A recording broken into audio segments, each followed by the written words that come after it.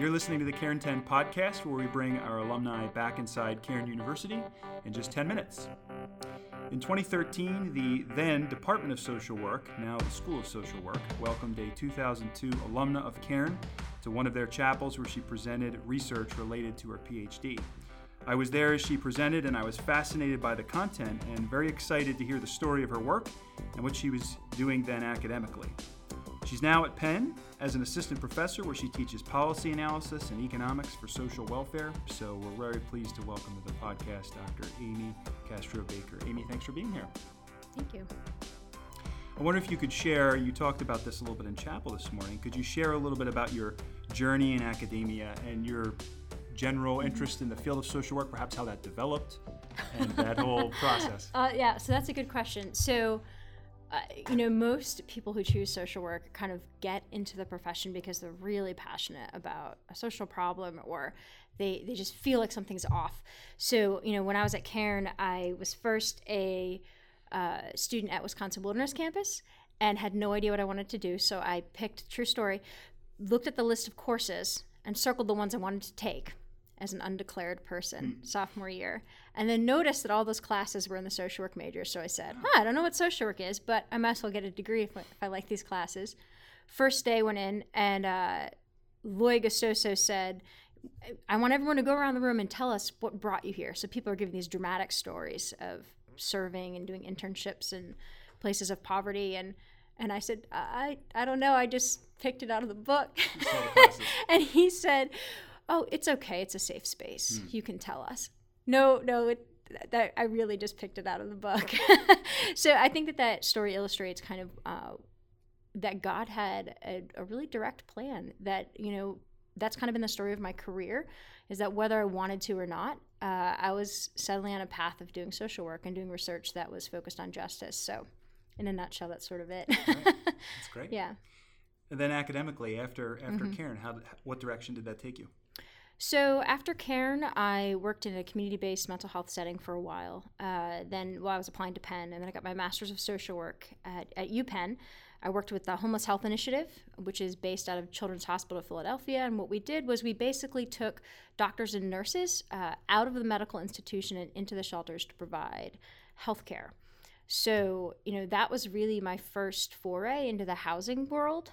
And then after that, I began working, in community development in West Philadelphia.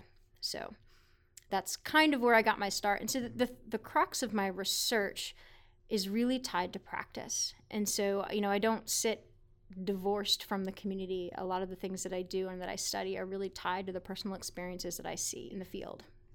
Yeah. Going back to what you said earlier, I know you said you just sort of circled the classes and that got you in there, but would you have ever envisioned that in the field of social work, you would be studying the aspects that you wound up studying?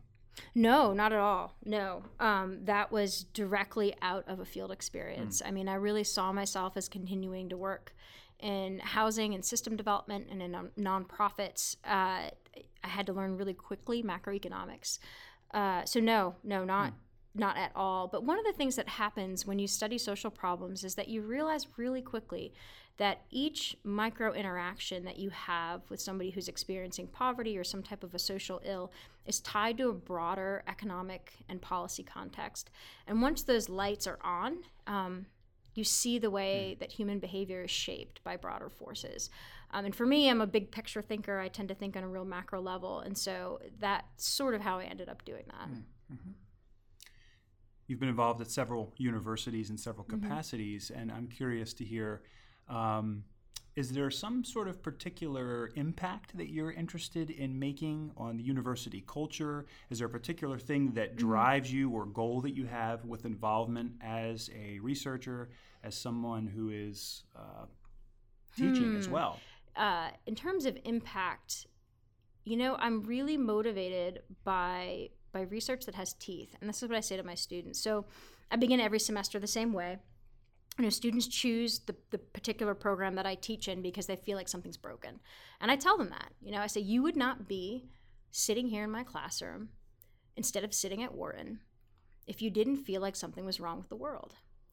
And that's how I introduce to them their assignments. And they say, well, what do we pick? I give them huge latitude in what they're allowed to study. And I say, pick the thing that makes you the most angry. The thing that keeps you awake at night where, your partner is sitting there saying, get off the internet. That thing you're arguing about on Facebook, that's the thing you need to research. So I think when it comes to my students, I'm most passionate about helping them identify what it is that motivates them. And then second, impact, right? So I could make a lot of money doing the type of market research that I do in the corporate sector.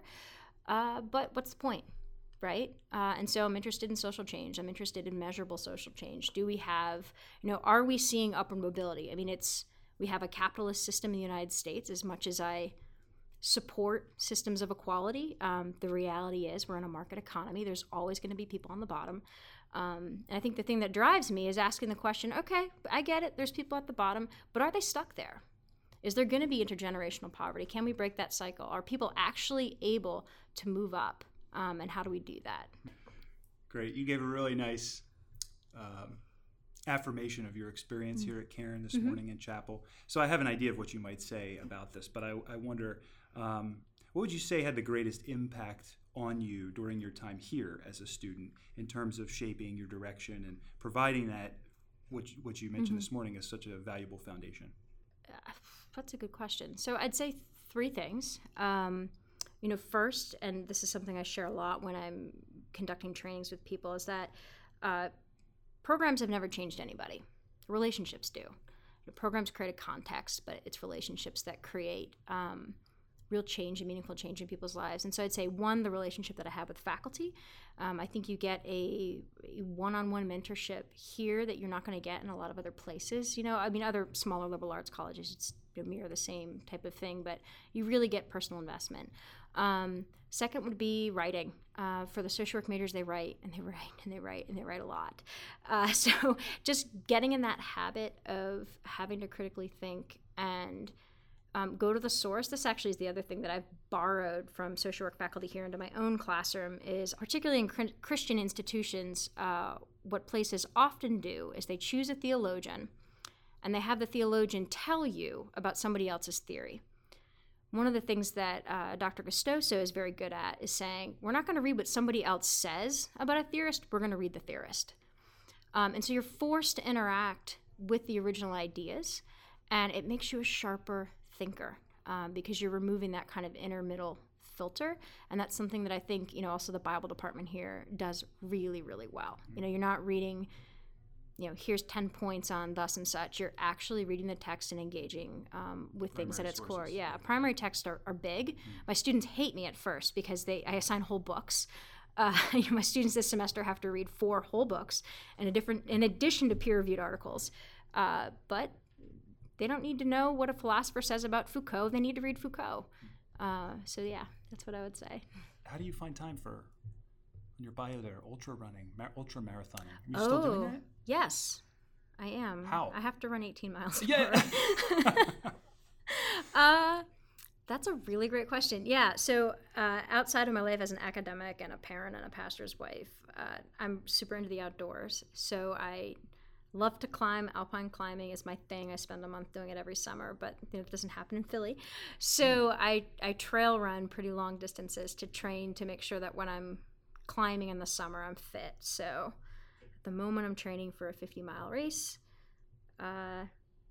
You do that like 2 a.m. or 3 No, a.m.? I am a strict 8 hours a night sleep person. Mm-hmm. Strict. Mm-hmm. I do not sleep less than 8 hours.